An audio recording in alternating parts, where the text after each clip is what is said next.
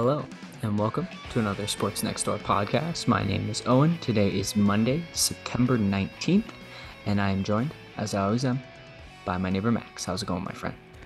It was a rainy day in Montreal, just like any other, and not much was going on it, just like any other.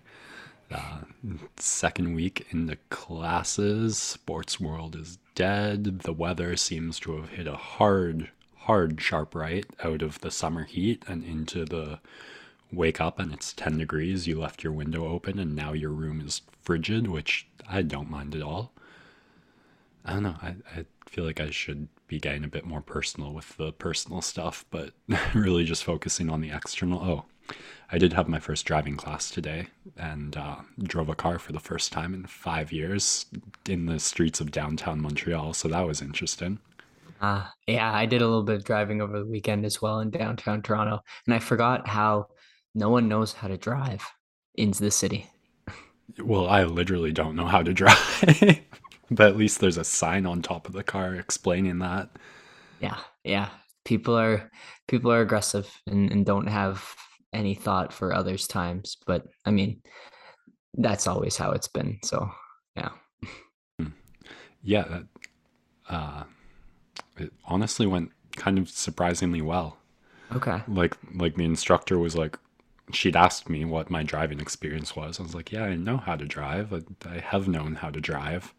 So we get in the car and she's like, go turn left here. And it's just like, oh, we're just gonna do it like Jump right that into and it. jump right on the streets, eh? And then yeah, that I guess I don't know, I didn't freak out or anything, and as long as you stay calm, Yeah. like you figure out how much to nudge the gas, how much to nudge the brake, and went pretty smooth and steady. Nice. Love it. Yeah. It's like hopping on, it's like riding a bike again, right? That's Yeah, the yeah. just Not when quite, you but well, when you get on the bike for the first time in a while and you wobble a little, the effects of that wobble are confined to the bike. When it's a several thousand kilogram piece of steel, the wobble you freaks you out a little more, but same principle. exactly. Yeah. I feel more in tune with the way that cars work now that you're actually behind the wheel. And I Hmm. was complaining about the way that my parents' car was moving over the weekend. And I got, I got that didn't go over well with my mom because she doesn't notice it because she drives the same car. But I thought it felt slow on the pickup, or maybe I'm just really particular now that I've just started driving. Yeah, well, they like worked their way up to that car and it's their dream car, so a bit of like you can't insult the sacred cow going on there or something.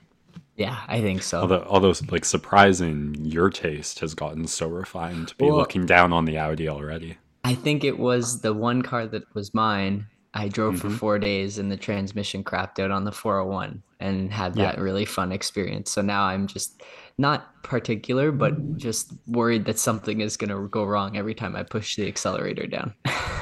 right, huh? I feel like in theory it should be the opposite. Like you were driving a lemon, now every non-lemon feels amazing, but that's just your unique outlook, eh? The car itself felt amazing to drive. I just felt like when I Mm. was accelerating, I was like, oh, this feels, or maybe because it was so receptive, that felt weird even. I don't know. Oh yeah, different is different, and I don't know. You'd think different from the lemon to the Audi would be positive. You would think so. Yeah. I guess the only solution from this is just to drive it more, right? Yeah, there you go. They've got to, if they want to hear you complain less about it, they've got to put you behind it more. Yeah. I mean, it's either that or back in the market for a car of my own, but it is so tough to find them. They, First, find cars, and then secondly, find them for a decent deal. And wow. because they are in such the parts are in such demand that prices are a little bit higher than you'd like, and everyone's snatching up all the good deals. So yeah, if anyone out there listening that's selling a car, hit me up. There you go. That about wraps up all the preamble. We don't have a huge podcast today, and it feels 95% Owen centric as we're at the part of the year where the two sports that he follows, that which I do not, the NFL and the MLB, are in, well, MLB in full swing. NFL, I guess when you only have 17 weeks of play, every week is full swing, and nothing going on in almost any other sport. So, oh, you ready to talk a lot? Yeah, it is all gas, no brakes on the NFL season. Week two, they gave us a full slate for week one, and now for this week, something extra fun to look forward to is two Monday night games tonight coming up after the podcast. Philadelphia and Minnesota, and then Buffalo and Tennessee going on a Monday night, and lots of potential for those ones to be quite interesting as. Everyone can recall the COVID year where Buffalo played Tennessee on a Tuesday. And I can't remember any other time ever that a football game was played on a Tuesday in the NFL. So these teams have some wacky history in recent memory. And I think Buffalo, the overwhelming favorite for the Super Bowl, and Tennessee, a team on the decline. I just see everyone riding Buffalo, and I think there's possibility for Tennessee to shock some folks, ruin some suicide pools, things like that. So just keep an eye out for Tennessee tonight, and my boy Derrick Henry needs to get probably 80 points for me to win my fantasy matchup this week.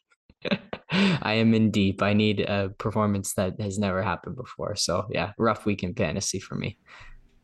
Hate to hear it. In no other sport than football would the day the match happened like command any more than 2% of a narrative, but just one of the many bizarre things.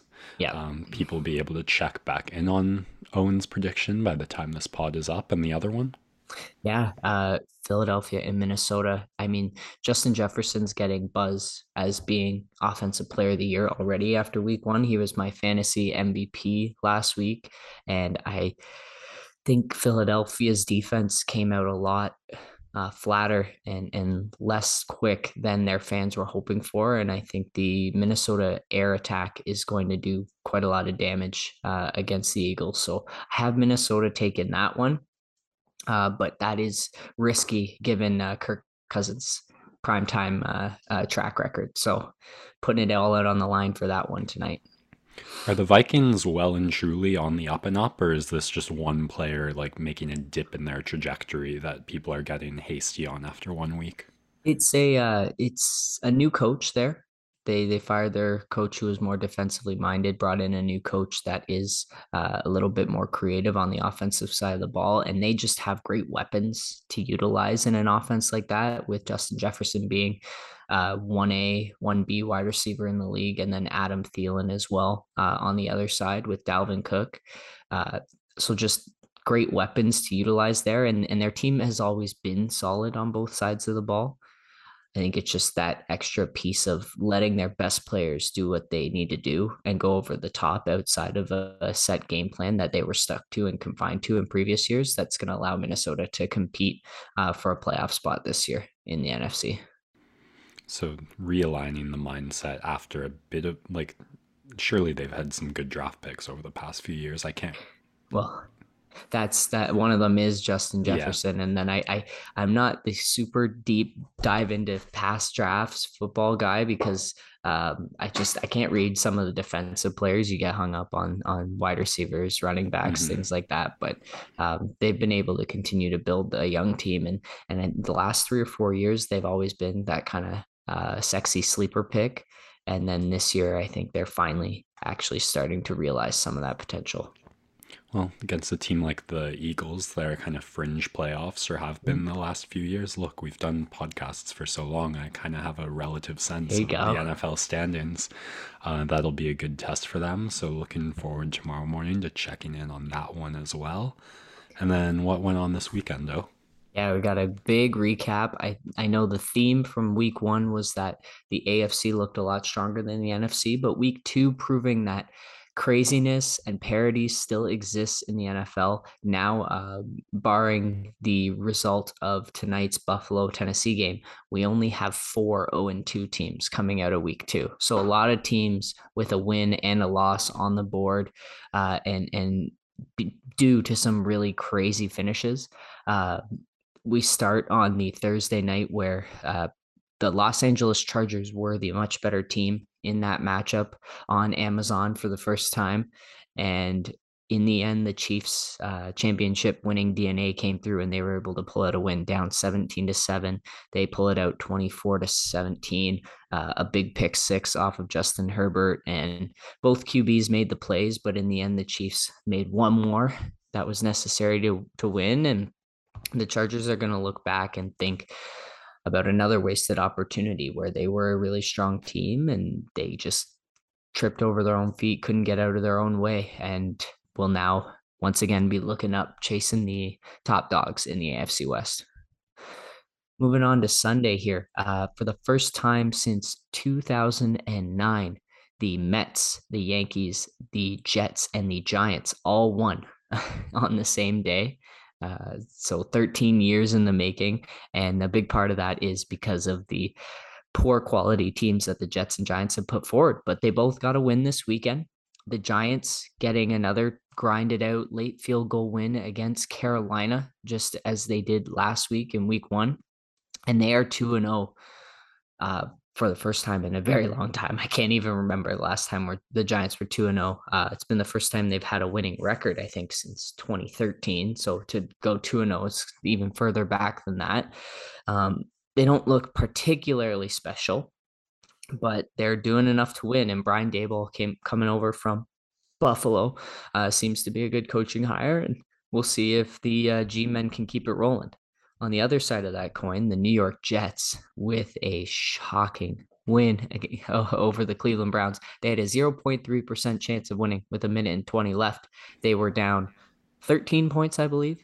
They get a bomb from Joe Flacco to Corey Davis. They recover the onside kick, and they get a last-second touchdown to Garrett Wilson, who was sitting on my bench in fantasy, and take that one from the Browns, who could have started the year 2-0 without Deshaun Watson, and they choke away that game. And that's a big one to lose for them because the Jets probably most people had as a win on their schedule.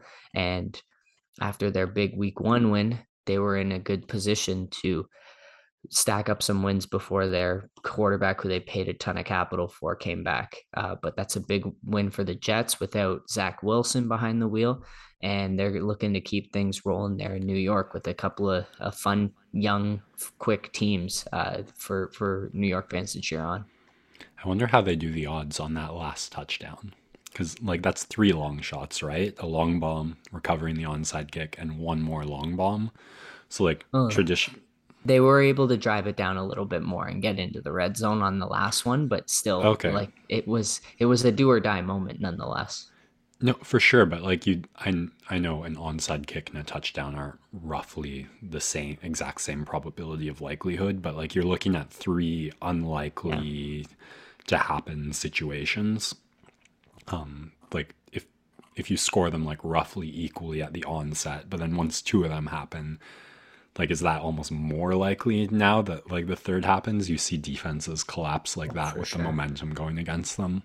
Yeah, for sure. It's a momentum thing where a defense is kind of punched in the mouth and still losing their balance and trying to figure out where guys are missing assignments just because things have sped up all of a sudden and they're unable to keep track. Like the Corey Davis touchdown that they gave up is inconceivable.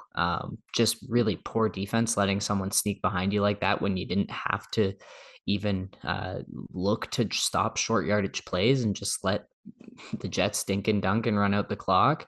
And then the onside kick, they could have let it roll out of bounds. They tried hitting it back towards their own team to preserve it, to land on it. And then in the end, just could not get a stop when they needed one. And their team had looked really good through 2 weeks and were in a great spot.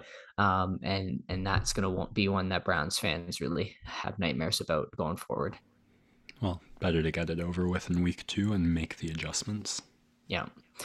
Another crazy comeback happening around the same time. So if you had bet the Browns Ravens in a parlay, you just had a terrible Sunday, quite frankly. And it's feeding into this week. Yeah, you went out, like, looked all good on your bets, went out for a smoke, and then checked your phone again and stepped in front of a car. Pretty much. That's how it went.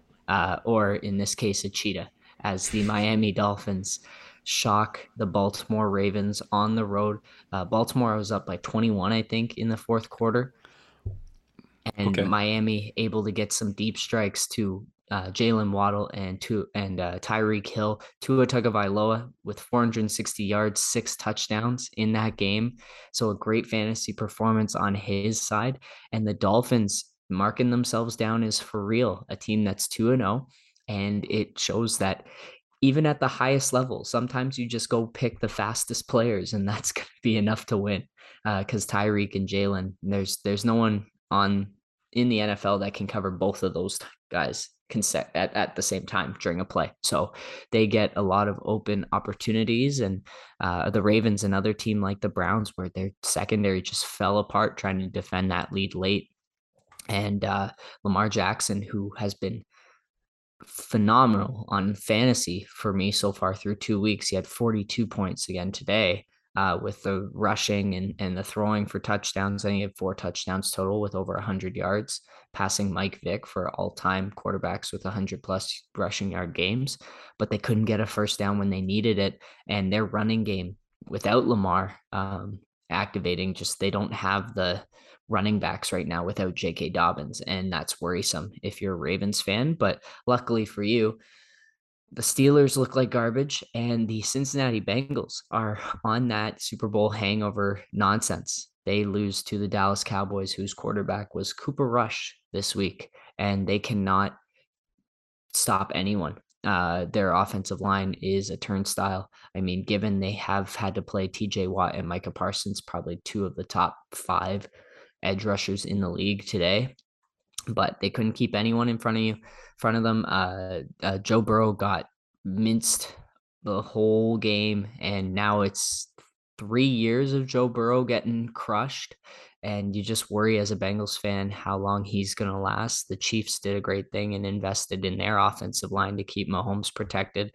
And Cincinnati, that has to be number one thing right now and in drafts moving forward, because he's getting blown up and they are 0-2 to start the season. Luckily for them, Browns, Ravens at 1-1, Steelers at 1-1. Still lots of ground to make up there in a crazy AFC North.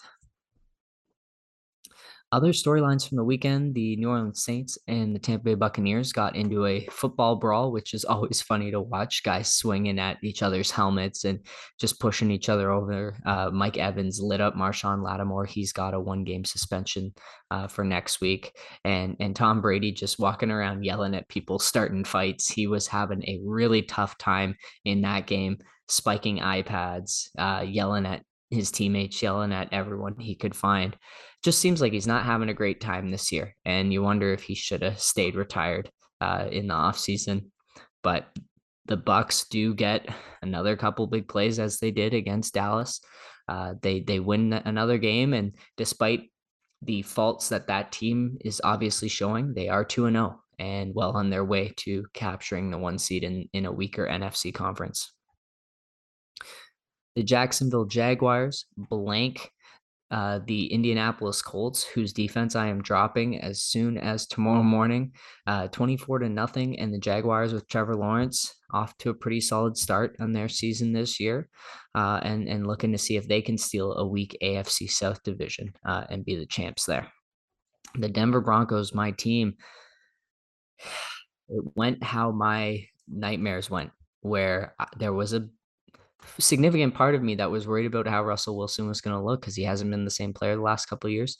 And they just extended him with the big money contract, and he has been brutal so far through 2 games. Looks good when he's on the move, but looks very small and very intimidated when he drops back to pass. And the Houston Texans, who are going to be in line for maybe the worst record in the league this year, were able to stay close until the fourth quarter.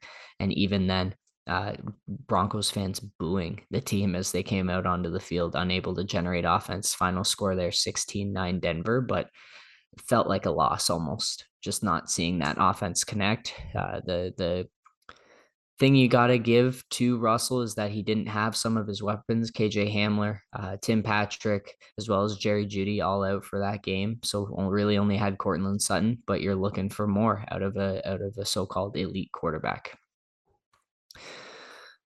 The Arizona Cardinals saved their season. They looked really bad last week, but they survive against Vegas, down double digits late into that game. They get the craziest, like 25-second long 2-point conversion by Kyler Murray, just running. It was like a video game, running back and forth, back and forth, back and forth.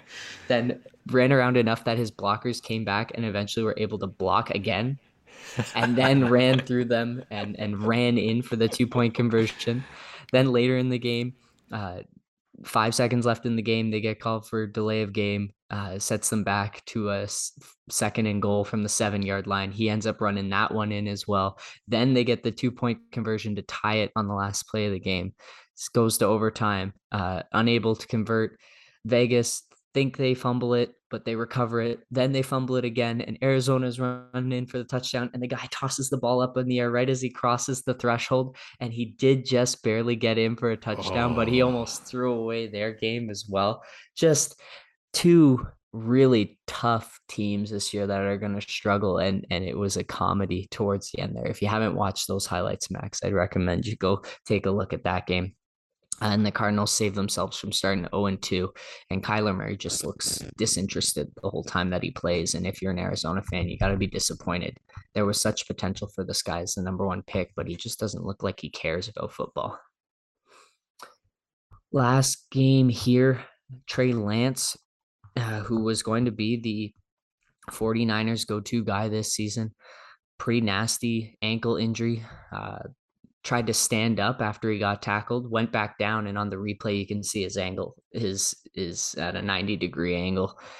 He looks to be done for the season, which is unfortunate for San Francisco. Luckily for them, they have maybe the best backup quarterback in the game right now in Jimmy Garoppolo, and he's going to step in there and be a pretty consistent presence for them as they get another good win against Seattle. Besides that, Aaron Rodgers once again owns the Chicago Bears franchise with a win last night, and looking forward to the Monday games tonight as that wraps up Football Fan Cave with my fantasy MVP going to a shared duo of Tyreek Hill and Jalen Waddle, both scoring over 40 points, which is pretty unusual for one offense to have two 40-point guys, but they were everywhere yesterday on the field. All right, that's going to do it for Football Fan Cave. We can talk a little bit of basketball here. The Eurobasket finals between Spain and France happened yesterday, and Juancho Hernangomez, Bo Cruz, with 27 points as Spain wins another major international title after winning the FIBA World Cup in most recent memory. They are a giant of basketball and consistently put out a quality team, this time without the Gasol brothers. They were able to win with guys like Lorenzo Brown, Raptors 905 G League MVP, with the Hernangomez brothers, and a great performance from Juancho, who did sign with the Raptors this offseason. So maybe having a solid role playing season loading. But I think in actuality, the way I see this season going for him is a guy who Raptors fans are going to fall in love with, push for him to get more minutes, but he's never actually going to produce or play enough defense for Nick Nurse to trust him. And I think he'll be towards the end of the rotation, unfortunately. That's just my prediction for the year. I'd love to see him prove me wrong, because that means we have another guy kind of like Thaddeus Young to plug into the lineup. All right, moving on to baseball. As we fly through things, the Toronto Blue Jays split their series with the Tampa Bay Rays and jump ahead of them by winning the first 2 of 3 against Baltimore. And they have been playing great ball in September, peaking at the right time. And I was raving about Jordan Romano's 21 for 21 save streak, 0.38 ERA at home. And of course, what do you know? He goes and blows a save yesterday afternoon to the Baltimore Orioles, up a run in the ninth inning. He gives up 3, and the Blue Jays able to get one back, but not able to fully complete the comeback in the last inning. And they drop an important game to Baltimore. They overall win the series, but that one's tough to swallow. Not to be overlooked is how great Romano has been this year, and everyone's due for one. Hopefully he can bounce back. They have the off day today, and they cannot look past this really solid Philadelphia's Phillies team, who are in a wild card spot in the National League, before they have another big 3-game series against Tampa Bay Rays. They also only sit 5 games back of the Yankees. Now 16 games left in the season. It's on the table. You want to put some pressure on New York, but really you want to make sure your guys are at full health and full capacity heading towards a best of three first round playoff series in the wild card round. The important conversation that's coming up about a 3-game series would be who the starter would be in that game 3. Of course, Alek Manoah and Kevin Gausman are your definitive 1-2 in the Blue Jays staff, but Jose Barrios starting to find his form, has not been great all year and has given up a ton of home runs, and Ross Stripling definitely the hotter pitcher between the two.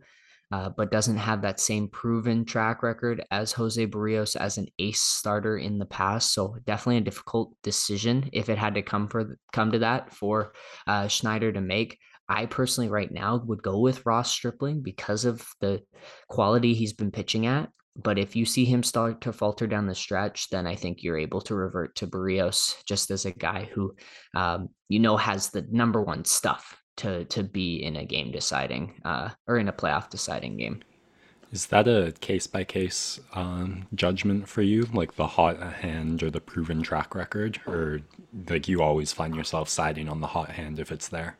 Oh, I think it's definitely case by case. I tend to lean towards the hot hand, but there's a number of factors, especially in baseball, that you have to consider, like what pitcher matches well against bats in the lineup. They look at a lot at arm angle and launch angle and swing planes and stuff like that when looking at guys' different pitch rate and spin rate and the angle it comes out. So that goes into account, as well as the more old fashioned, how many lefties, righties, who pitches better against what guys in the order, as well as how you want to set up your bullpen in that game. So Barrios, a much harder thrower, and Stripling with a little bit more off speed stuff. Maybe that sets you up better for someone you have coming out of your bullpen later in the game.